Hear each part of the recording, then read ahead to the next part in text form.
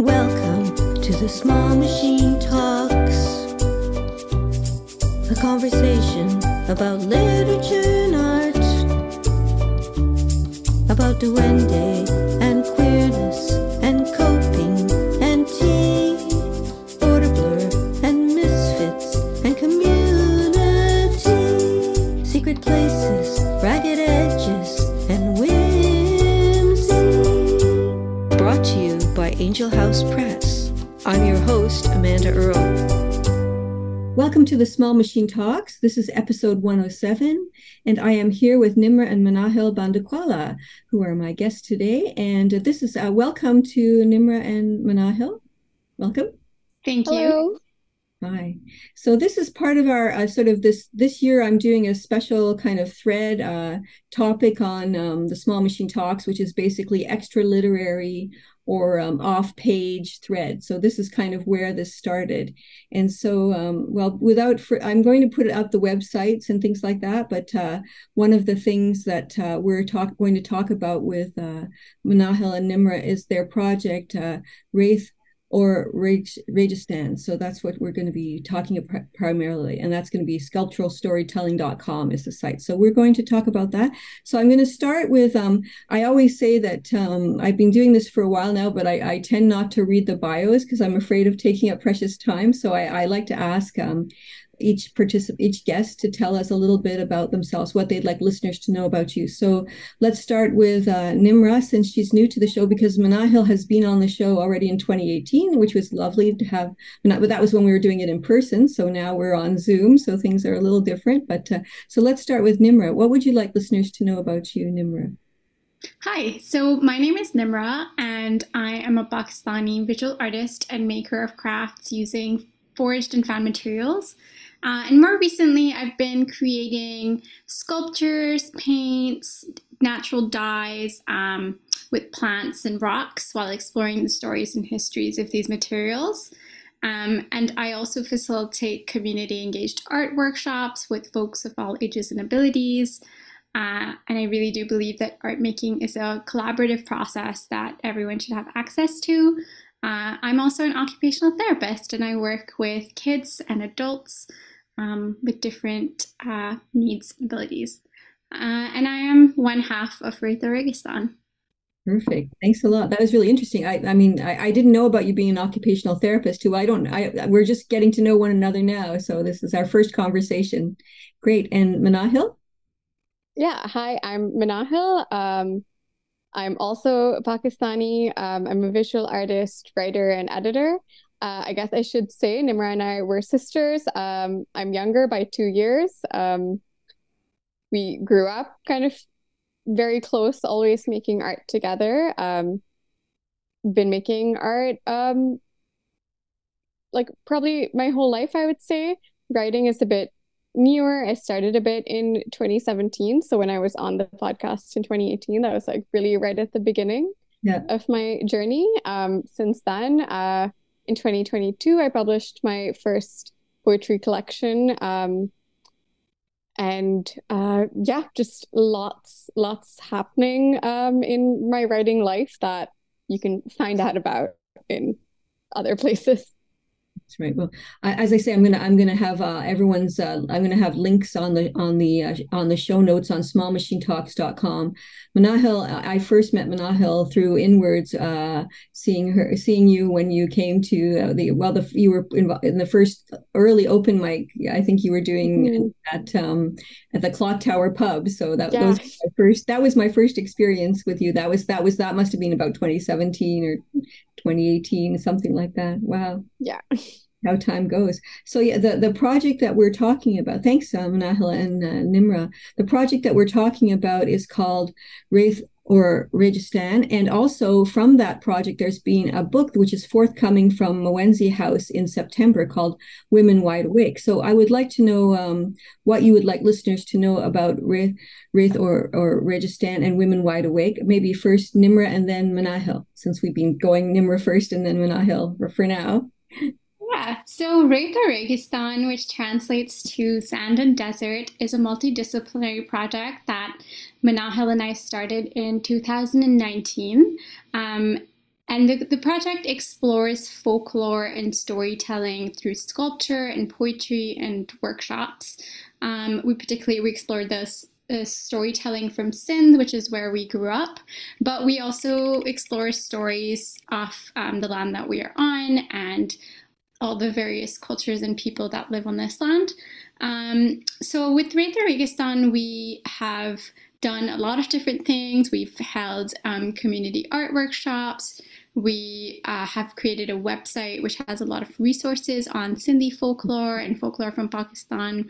And very recently, in June actually, we had a 2-week artist residency with Jumblies Theatre and Art in Toronto. And it was a community engaged art residency where we had lots of different community art drop-ins, workshops. We had a community choir singing some of the songs that are related to the project. And had a finale event, so that was really fun.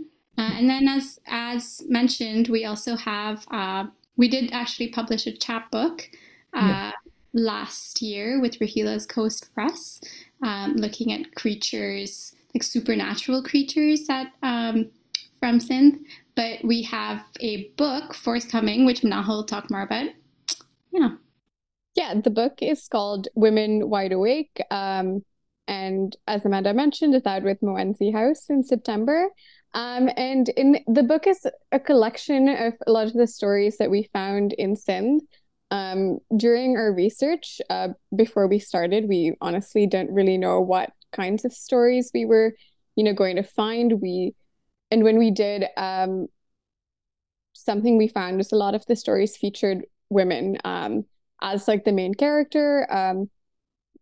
The stories kind of were about their bravery, their resilience, but also in some cases like the mistakes that they make, and that drew us to them, and that ended up becoming a pretty important theme that emerged out of the book. In the book we have our retellings of the stories. Poems that interpret just different characters, scenes, motifs, and photographs of sculptures that we've made with found and forged materials that, similar to the poems, dive into kind of a specific aspect. And the sculptures are made with both the materials that we collected from our house in Karachi, and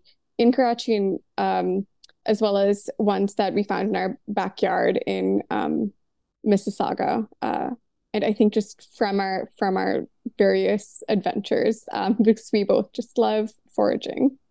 Right. And I should add that we did we spent some months in Pakistan in 2019 where we researched, we interviewed different people in Karachi and also in interior Sindh. We visited different sites that had significance to these stories.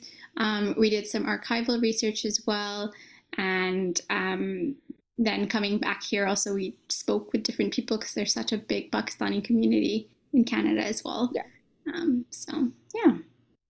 That's what we used to build up the stories, and it was fun visiting sites where they actually the stories actually took place, and coming back and writing it, we were able to just sort of think about what it would be like to be one of those figures from the story there, and reimagine and rework from there. Yeah, it's really great. I've been quite interested since early on, since you've been working on the project. It seemed like a mammoth undertaking to me too. Like there's so many aspects of it.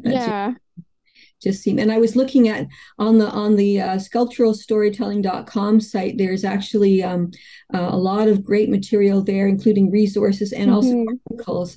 What interested me too about your research process is that you've talked to all kinds of different people. You talked to musicians, archaeologists, dancers, all kinds of Sufi dancer, all kinds of different people. What was it like having those conversations about these stories? Did you just kind of, I guess when you were in Pakistan, did you just sort of say, do you know anything about folklore, or did something make you go to specific people and how did you basically talk more about your research process? It would be great. I guess since Manahil is on my screen, we'll start with you, Manahil.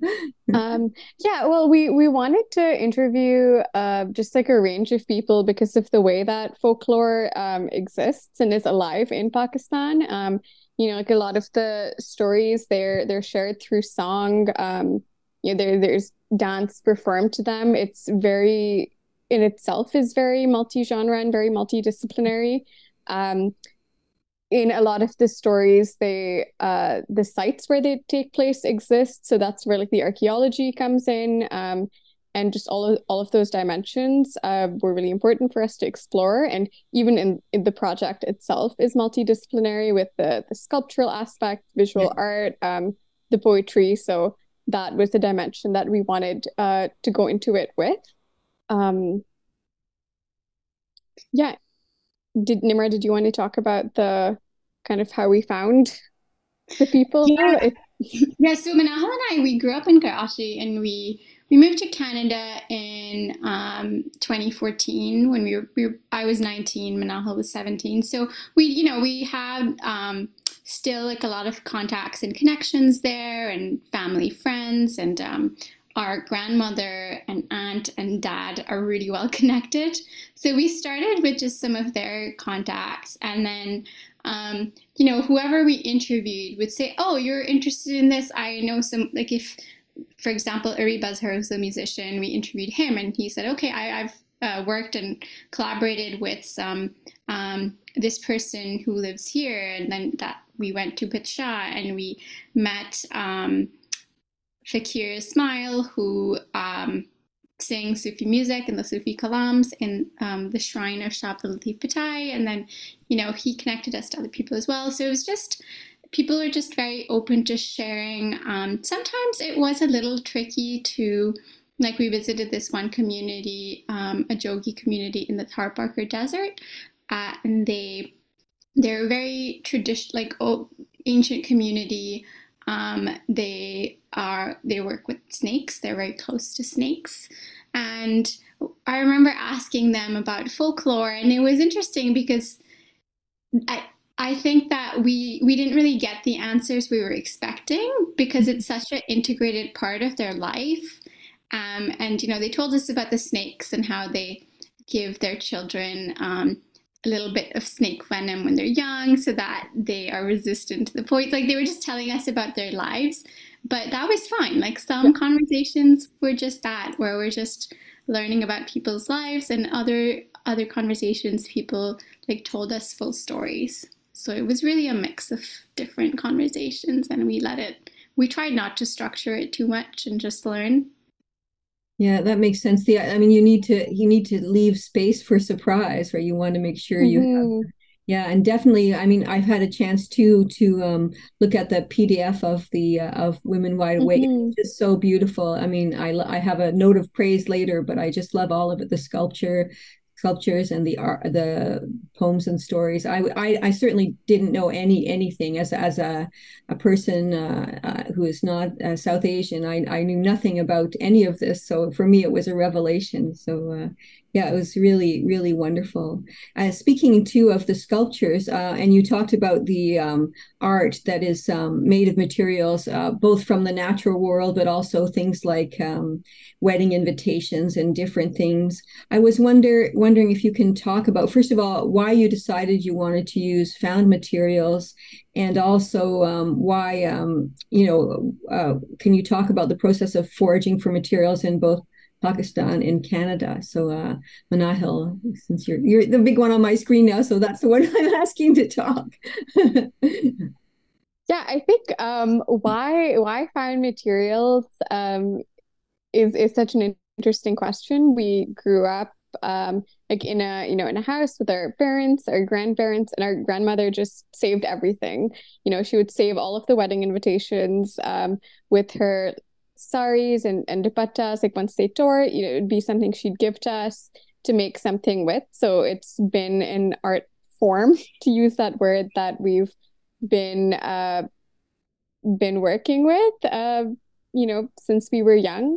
There's versatility and dynamism to find materials where similar to, when you hear a story, you don't know what you're going to expect and you can be surprised. I think the materials function in a similar way where you let the materials guide you a bit in what you want to create. The memories that each of them carry just make them, I think, again, like very, very fun to work with. Like there's a sculpture that has a bit of the kind of excess from our aunt's like wedding outfit, and or sculptures that integrate shells that we collected like on the beach in Karachi. Yeah, sorry, to add to that, it also just, I think, found materials, they hold a sense of time that if you just go and buy an art material from Michael's, like you won't find that.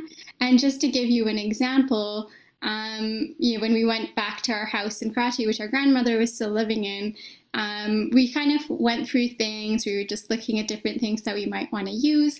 One of the things we found was this old map that was my aunt's when she was in school. And it was a map of the world, but then it also had, detailed maps of Pakistan, and it was scribbled in, and, the book was all ripping. But we used that to depict a story that, the story of Muriro and the Magarmach.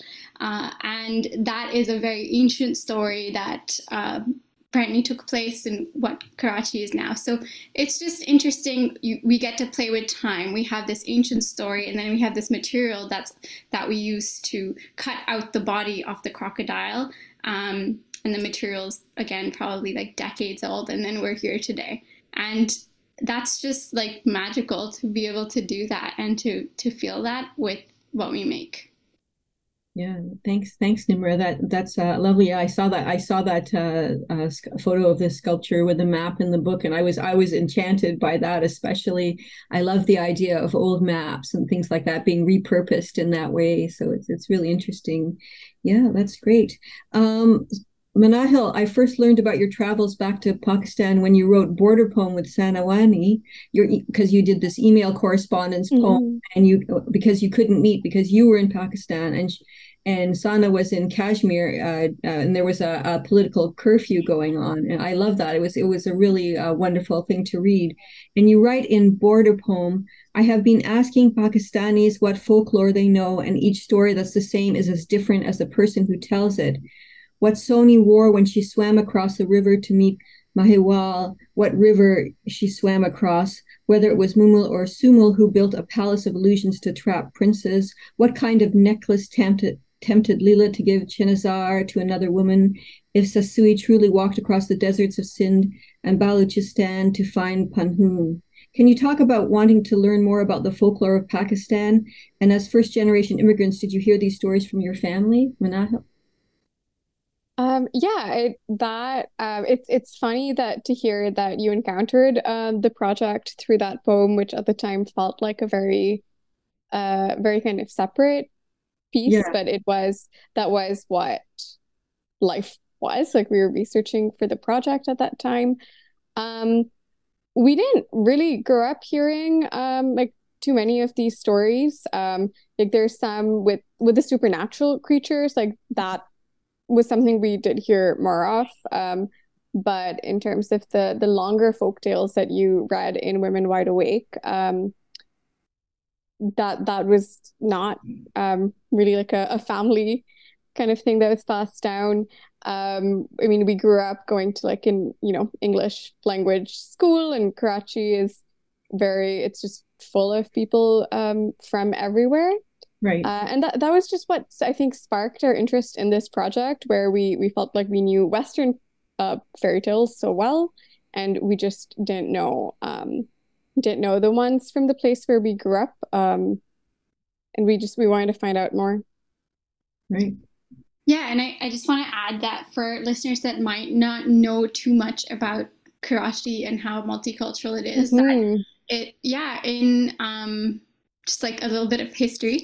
But the subcontinent, which is what's now India, Pakistan, and Bangladesh, was under British rule for many hundreds, like many centuries, and then there was this push, starting in the 1800s and the 1900s to create a separate Muslim state, and that ended up, and the British supported this partition of India and Pakistan.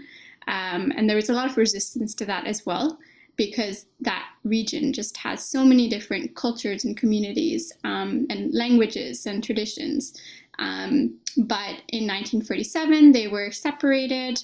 And then there was probably, the biggest mass migration history of Hindus moving from what's now to Pakistan to India and vice versa, Muslims moving from what's now India to Pakistan. And so our grandparents were part of that. And so we're Gujarati speaking, like we're not Sindhi. And even though we lived and grew up in the province of Sindh, we don't speak Sindhi, and had very little exposure to Sindhi culture. So I think this project was just especially significant because even though our ancestry is more Gujarati speaking and we're part of the Dawoodi Bohra community, we were learning about the place that we lived in and called home, and still call home. So it just has many layers of just meaning and identity, and that's why like we didn't hear these stories, and probably a lot of people who aren't Sindhi don't. So it just made it exciting to learn more about them. Thanks, Nimra, and thanks, Manahil, too. One thing I'm noticing is, and it's something I noticed just even in this interview, is you both working so well together, even for the interview. So I wanted to ask you about what it's like to work together. Well, what I mean is that you're taking turns. You're not really interrupting each other as much as I interrupt everybody all the time, and I'm not related to them. So usually, I don't speak to a lot of the people I'm related to, so that's a whole different thing. But so what is it like working together, and especially on this project? Have you always gotten along, or are there sometimes tensions? I know you also did we didn't talk about it, but the earlier collaboration was Backyard Worlds. And so you saw, are there sometimes tensions? And we always want to know those kind of like conflict details, for the show, apparently. Do you have similar visions, or do you have to compromise based on each other's visions? Nimra, I guess we'll ask you first, since you're smiling. So, well, so is Manahil. But I think we both will have our little bit to share about that. Yeah. I think it's even growing up, we played with each other, and then we'd fight over things, and then we'd play with each other. And I just feel like that's similar. Like we play, we make art, and then we might get frustrated about certain things, but then we kind of figure it out and move on. Like I think it's been a really collaborative process where both of us have been equally invested in the project, like emotionally and even in terms of because we've applied for multiple grants. We've had to coordinate so much happens behind the scenes beside from art making. And I just think it's been a very organic process. Sometimes like our personal lives have just needed, or professional lives have needed more time, and it's put a pause on things. Like Manahil and I both, when we started the project in 2019, we both actually did our masters 2020 to 2022. That definitely slowed things down, but I think overall it's been great. I can't complain. Thanks, Nimra. Yeah, I think just like to add to that, like there's definitely a lot of things that put roadblocks in the way. Like in 2019, I was still living in Ottawa, and so like that first part of the project, like the writing, I mean, I was doing in Ottawa, like we'd have like very long phone calls to edit. We had to like squeeze in sculpture and art making when I like came back to visit, and just circumstances like that like made it such that we both had to want to put that time in. Right. And even, during our masters, like applying for grants and kind of just keeping our eye out for any opportunities like that. I think, as most artists will know, like the grant world is very, it's strange and vast, and it sometimes is just, yeah, looking for opportunities and, meeting deadlines that don't always work with your own investment that we have, that just kind of comes from like, we like and believe in what we're doing and making, and that just allows the mammoth task of this that we set out to do to actually come to fruition. It is just funny that you mentioned that, like when we started the project 4 years ago, and now like 4 years later, the things that we wanted to accomplish with it have happened or are in the process of happening. I think it's just a bit of a testament to the working relationship. And I do want to add that it really helps to firstly like be each other's accountability buddy. I don't think I'd be able to do a project like this on my own. And also that we have quite complementary skill sets, because Manahil is much more connected with the writing world and is very good at writing, which is a useful skill for grant writing and report writing. And website writing. Yeah. But then my skills are more in the visual. Like I've done some photography stuff, which was useful for photographing the sculptures. I have a little bit more experience in the art world and some more connections. I'm able to we just and especially now when the chunks that we done are finished. I mean, we have like a exhibit that next year, which is exciting, and then our book launch, and then we're going to be planning some various book launch events. So I think it's again, and I think when it becomes challenging, like we might change what we're doing, or if it has to come to a finish, we'll let that happen, but we're just following what feels right at the moment. Thanks, Nimra. Yeah, I mean, it helps that you had a shared vision about the project. Like, it's not like one of you wanted to do folklore and the other one wanted to just like do, I don't know, something completely different or something. So you had a shared vision, which helped. And I think that, comes from like, growing up, like we were always together. Like our experiences of Karachi, like they're not obviously the same, but they're very similar in, how we grew up in the city, how we view it. We have a younger sister who's 8 years younger than me and 10 years younger than Nimra, and her experience is so different. So that shared outlook, I think, makes a huge difference in what our vision for the project is. And even using the word vision feels a bit strange, just because I don't know if we ever like thought about it in like that formal terminology. It was more organic, maybe, in a way, right? It seemed to come out of just maybe need and sort of desire to make this, to do this. So I get that.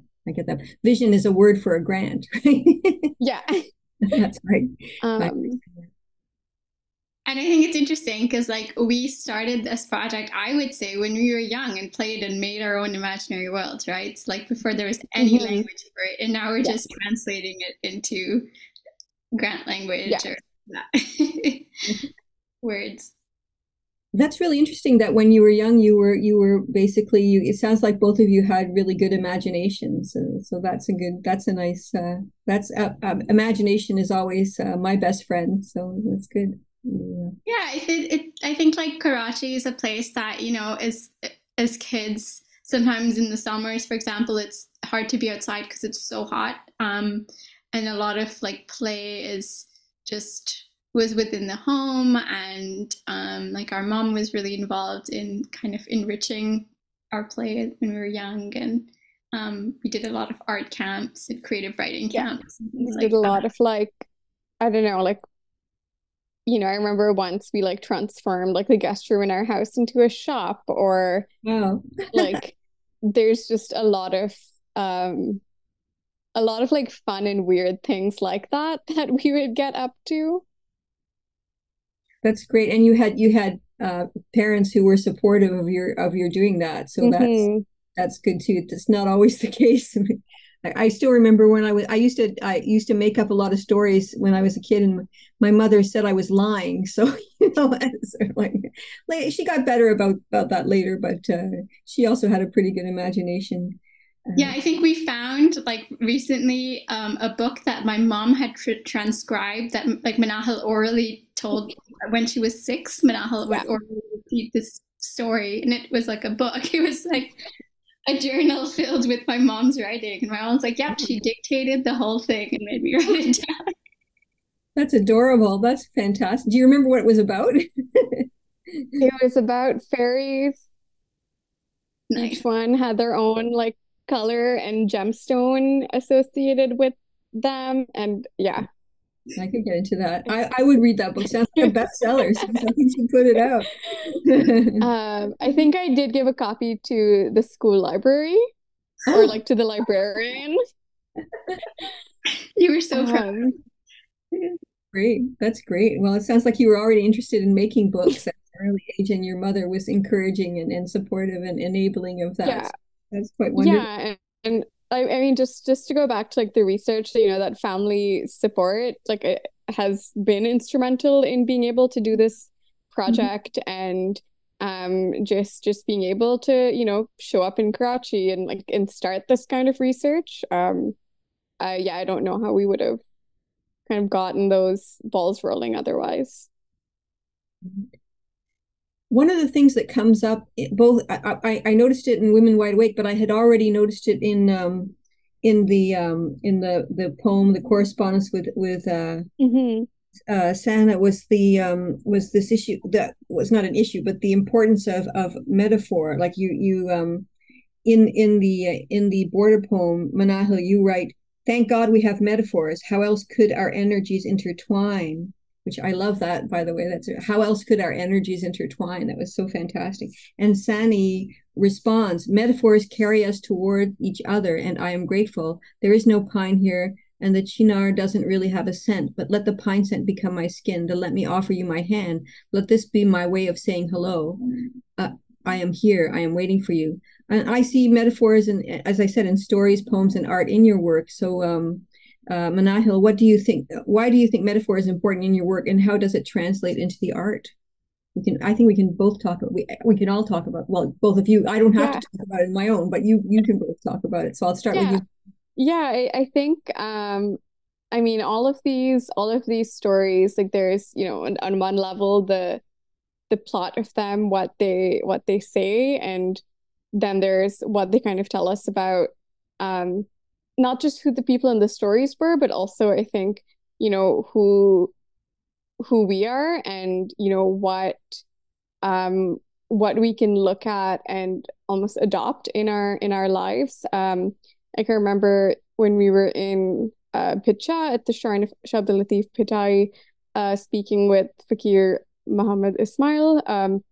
He was telling us about the story of Soni, which is one of the more popular folk tales, and I think one that we did know when we were growing up there.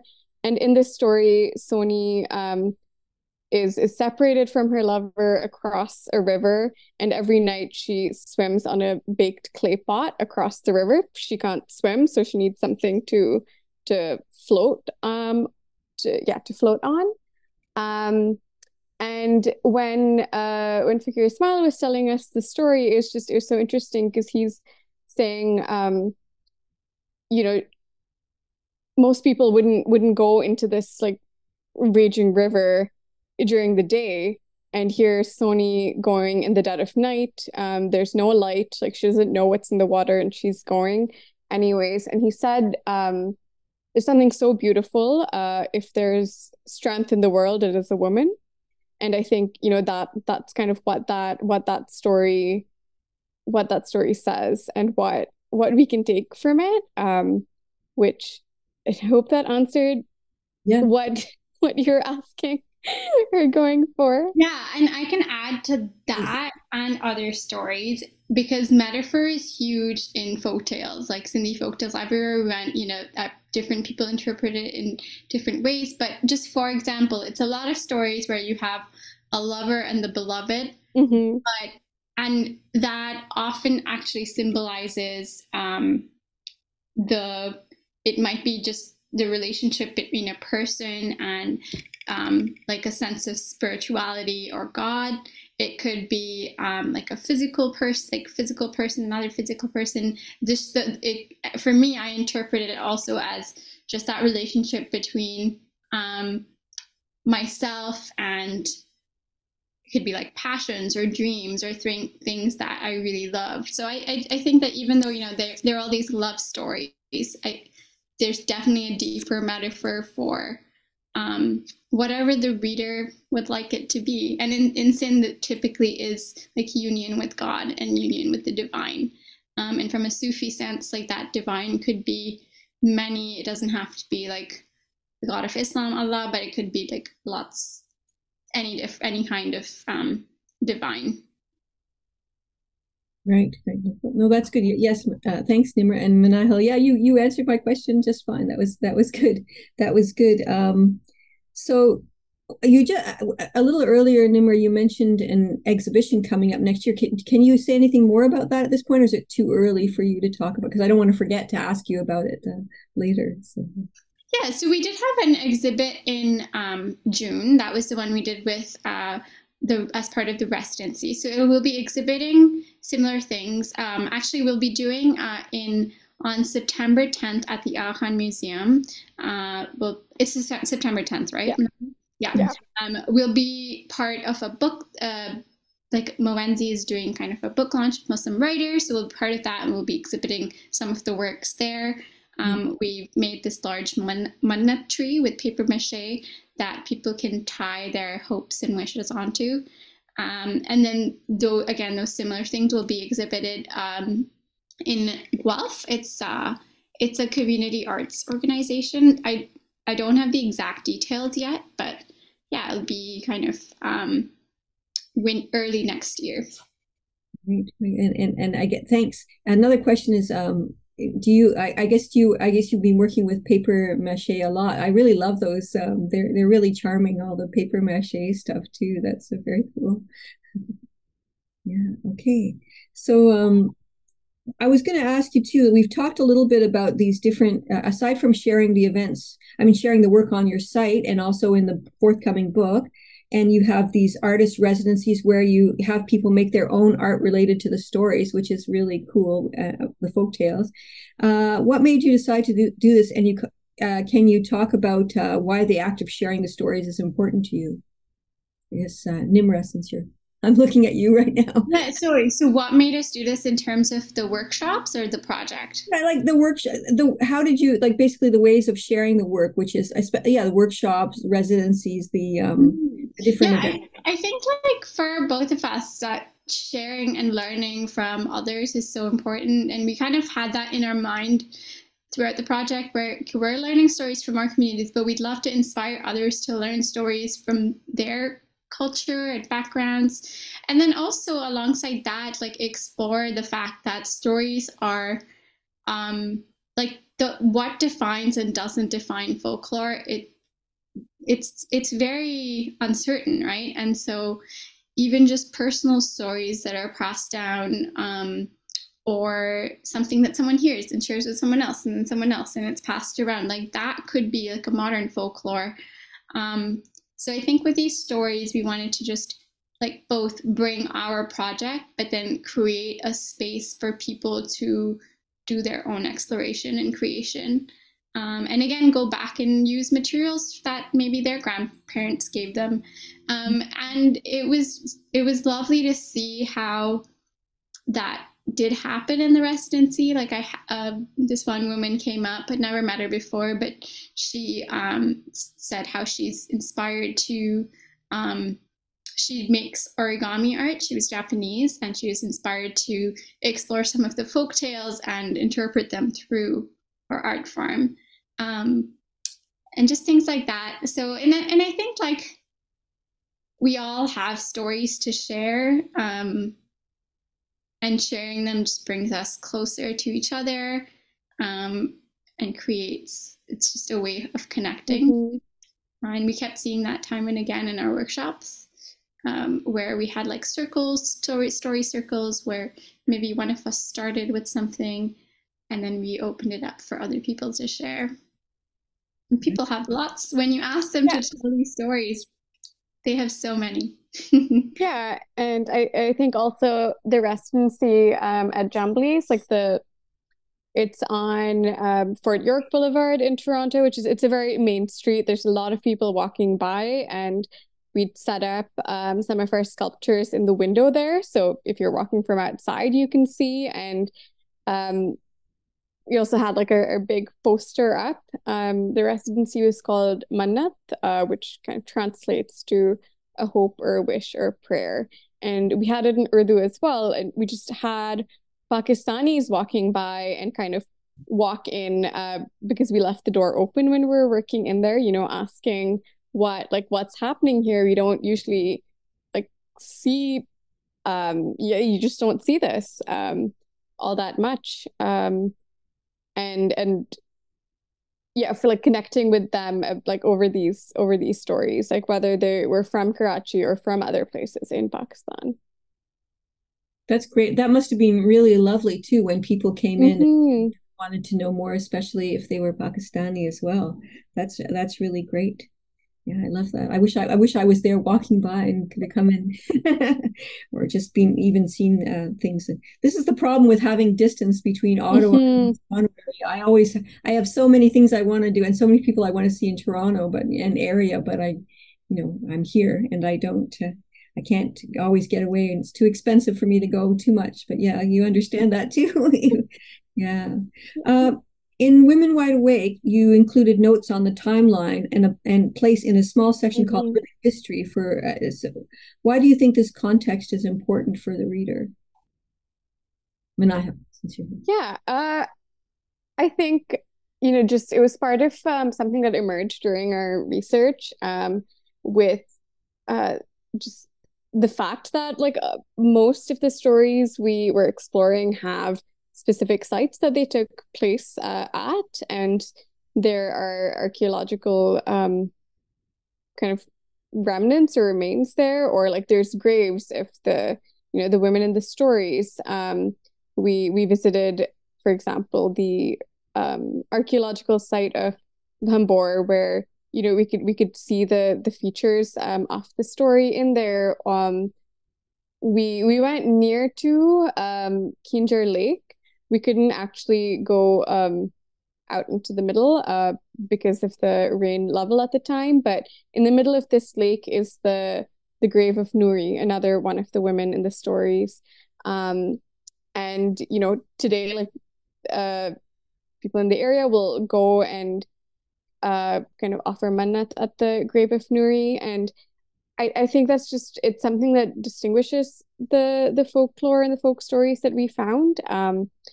And it was important to share that, these aren't just kind of stories that sprung from nowhere. They have a living history and a living folklore, so to say. The time is something that it contextualizes when they took place. And if people are interested, it is something where they can go and visit the sites. With the map that we included, the geological features, like they show up in the stories a lot. So it's just interesting to see how they intersect and how they travel, and in some cases also how they aren't kind of limited by the border between India and Pakistan. There's stories that take place on the other side of the border, and that that kind of line that was drawn in 1947 it's very new compared to how old these stories are. Did you have anything to add, Nimra, or for that? I mean, I think Manahil did mention this, but the landscape and how like kind of tying story to physical place also ties it to land and the importance of that land. And it's very, again, distinct from maybe Western folk Mm-hmm. tales where they might not be tied to a specific place. Maybe there were once, but with these, like that act of pilgrimage, a lot of like people will go visiting the different sites, and again that sense of just how deep spirituality is in Sindh, because people just have so much respect and reverence and turn to these stories for spiritual support, and especially women. So I think it just gives them another dimension to have this connection to place. Yeah, no, I thought it was really a really good detail. And sometimes the place isn't exactly known or the time isn't exactly known. Mm-hmm. That's part of researching, right? Like part of a just a culture and a history. You don't know, you can't know everything. Some things have been erased. That's one of the reasons why your project is important, I think, too, because it brings everything together in this way. And it almost like it does provide some, as well as being very entertaining, it also is providing information too. Mm-hmm. Yeah, and we'd love, like, we were limited with what we could do because of so many reasons. Like, we can't get a visa to go to India and go Yeah. explore some of the places there. And so, we found what we could on the internet. But like, if someone in the future wants to explore these further and like go visit the sites and talk to people in just a much more it's like in that way, I mean, I think this would be a good place to start, Yeah. hopefully. Yeah, no, that's really interesting. I have this long thing here that I'm going to skip over this right now. Okay, I wondered about sort of the process of what came first. Sometimes, I guess the probably Mm-hmm. the story came first, but then like, were you sort of working on everything at the same time? Like you heard the story and then you started to write it sort of in your own words, and then the poem, and then the sculptures. Like, how did that work? Like, Mm-hmm. how did things inspire one another? Manahil, let's see. Yeah, so I mean the research I think was kind of its own thing. Like we were, in Pakistan and like that was what we were doing. When we came back to Canada, we had just all of this sort of raw information, and had to like sit through it and synthesize it, which is what like the research articles that we've shared on our website are. Like there's transcripts, yeah, bits of interviews that we conducted, like pictures from our field visits, and I think from there, like we you know sat and started thinking like what are the common themes between these stories, like how would we want to pull them together. The first section of Women Wide Awake shares the stories of the seven queens of Shab Latif Pitai. They aren't literal queens, like they're seven women who the Sufi saint Shab Latif Pitai, whose stories he collected in his kind of seminal work, the Shajur Risalo, and uh, yeah, they're very influential in Sindh and Sindhi folklore. And so that was, for example, important for us to gather in there. There's a section on stories from Karachi, which, is the place where we grew up. Like that was definitely something we wanted to have in there. So we I think started with an idea of, what we wanted. We have some stories of saints just because of how influential they are on the folklore of Sindh. Um, with with Nimra, do you want to talk about the making the sculptures? I think it was a bit of a jumble. Yeah, I think with what we did is we're like, okay, we have this story, and then we had a little whiteboard, and paper, and we would just sketch different ideas, and then we would think, okay, what materials do we have? So sometimes we sketched it first, and then okay, we want to do this kind of drawing, and we can do this with wedding invitations and make a flat piece. Sometimes it was the material itself that came first. For example, we had this little pot that was from that we had in our house. It was just a small clay pot. And we're like, this is great for Sony's story. Why don't we make a sculpture around this? So then we made a little clay figurine, and we made it wear a sari and fabric, and we added the water. So some of it was more top down and some was more bottom up. Yeah. And it was in phases. We did kind of one round of sculptures. Like Manahil said, we weren't physically in the same place. So our first phase was over the winter. And then when COVID happened, Manahil moved back to Mississauga and we were in the same place. So we were able to just spend more time creating. And then we were kind of simultaneously doing sculptures and writing. And then Manahil wrote the poems, but we did a lot of heavy editing where we just went through each poem, each story, and I would give lots of feedback. Writing is writing, you know. Yeah. Yeah.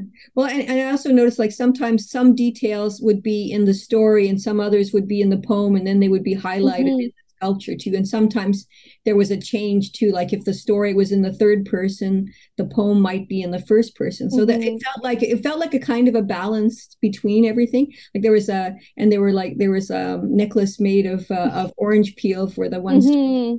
I mean, there's just so many. Yeah, I think we kind of let what stood out to us most in each story guide what we wanted to do with the sculptures. And I think that, and with the poems, and that just, it allowed us to be excited about what we were creating, what we were writing, and yeah, just like what fascinated us is what you see come through.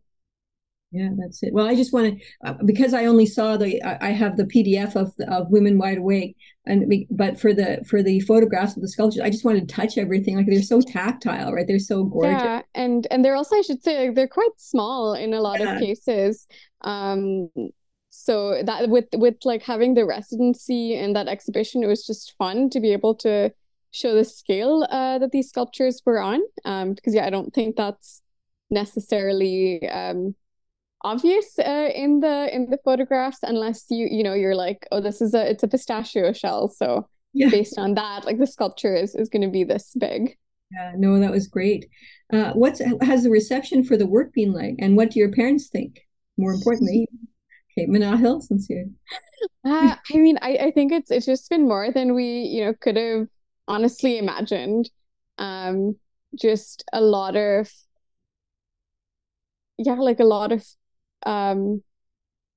people, who have expressed like their support in this. I think, it's a project that has been for us going on for so long. In 2023, with the residency, it was really the first time I think that most of the work that we'd been doing behind the scenes was now like in the public setting, and people like who'd maybe heard just bits and pieces of it were able to kind of actually see what we were doing. Yeah, just like so much support from like family and friends. Our aunt like flew to Canada to come to the residency and support us there. Like we had friends come in from like Mississauga to Toronto for the workshops. Yeah.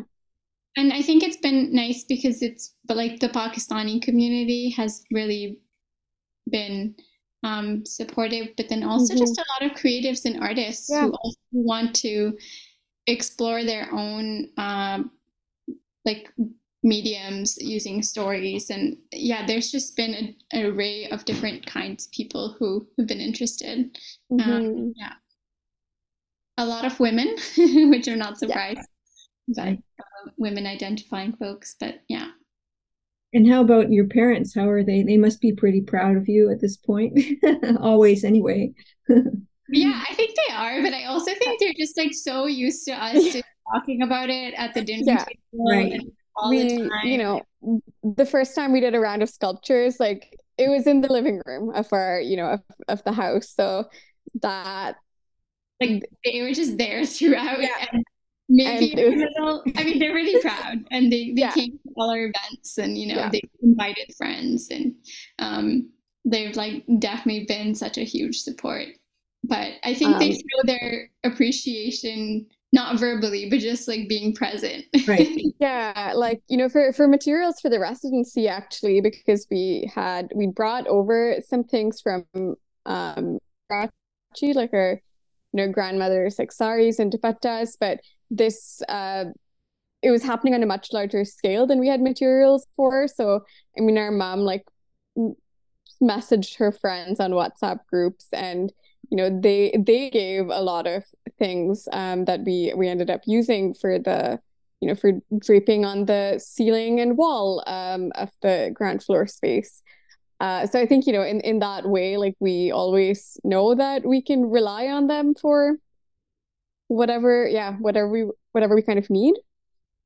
It's great. Well, it feels too like a real act of community, what you're doing, like sharing the stories, passing things on, including things from the community, and their own treasured items in the sculptures. I mean, the whole thing just is so, it's such a positive and generative thing. So I'm really impressed with it. I have more to say, about more praise to give you soon, but yeah.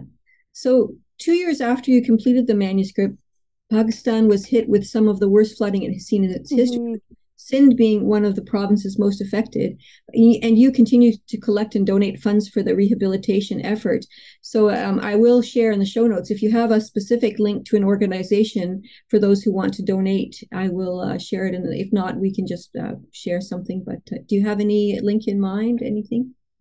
Yeah, I can just share a little bit about the floods there, because the thing is, like, every August, usually August, like, that region is just hit by monsoon rains, and it's just been getting particularly bad every year. And last year was really devastating. Like, Karachi is still all right, but some of the like more rural areas around Sindh and other provinces as well was severely hit. And the issue is now, this year, we're approaching August soon, and chances are that there will be floods again, and there will be a lot of, like, because people still haven't recovered from what's happened last year. And there's just almost like compounded damage that's done because of these floods. So yeah, we haven't really done like sold much yet, because our project has been funded by grants, but we're hoping with our book to give like a percentage of proceeds to the flood efforts, and really kind of see what's happening this year, whether it's, because last year it was a mix of medical relief, it was like just supports for mothers, it was support for actually building materials, building things, food, various different things. So we do have a few different organizations in mind, like some of the more general ones, which we can share with you after. Okay, we'll do that. I want to make sure we'll put them in the show notes as well. Is there anything else you'd like to add before I read my note of praise that I do at the end of some episodes? Well, just thank you so much for reaching out to us and for your thoughtful questions. It was really lovely to reflect and chat with you, and just hear about how not that many people have read our manuscript. So it's just nice to hear feedback about it, and how you perceived it. I appreciate so much that you have like followed this project for years, and since those sort of beginning just it just like means so much. Thanks, Manahil. I remember there was also, I think you had a poem in a chapbook that was about someone from folklore, from Pakistani folklore. It was your Battle Axe Press chapbook, I think. It was the witch in Pipe. Was it called Pipe? I'm sorry that I'm forgetting the chapter title. I think it was actually. Yeah, I had a little poem about the trail, and that like chapbook was out, and I wrote the poem before we started this project. So it's just an interest in like the figures from folklore, and it's fun to look back and think about how much more I know about all of that now. Well, that maybe that was my first hint when I read the chapbook. So that's early days of that. Yeah, and we didn't talk too much about the supernatural creatures, but that they were also, because those were stories that were actually part of our childhood, and it was really interesting re-exploring them, because we kind of saw them through a different lens, and whether it was for the project or because of just our age and thinking about it. So for example, the Churel is supposed to be this creature that has feet that face backwards, and she's hunched over, and she's like long hair, and if you walk alone on the beach at night, like you'll likely see her. But we started thinking, what actually created this figure of the Churel, right? Like, who are these women that are in these dark abandoned spaces? And maybe it's women who've been like kicked out of society, and women who maybe like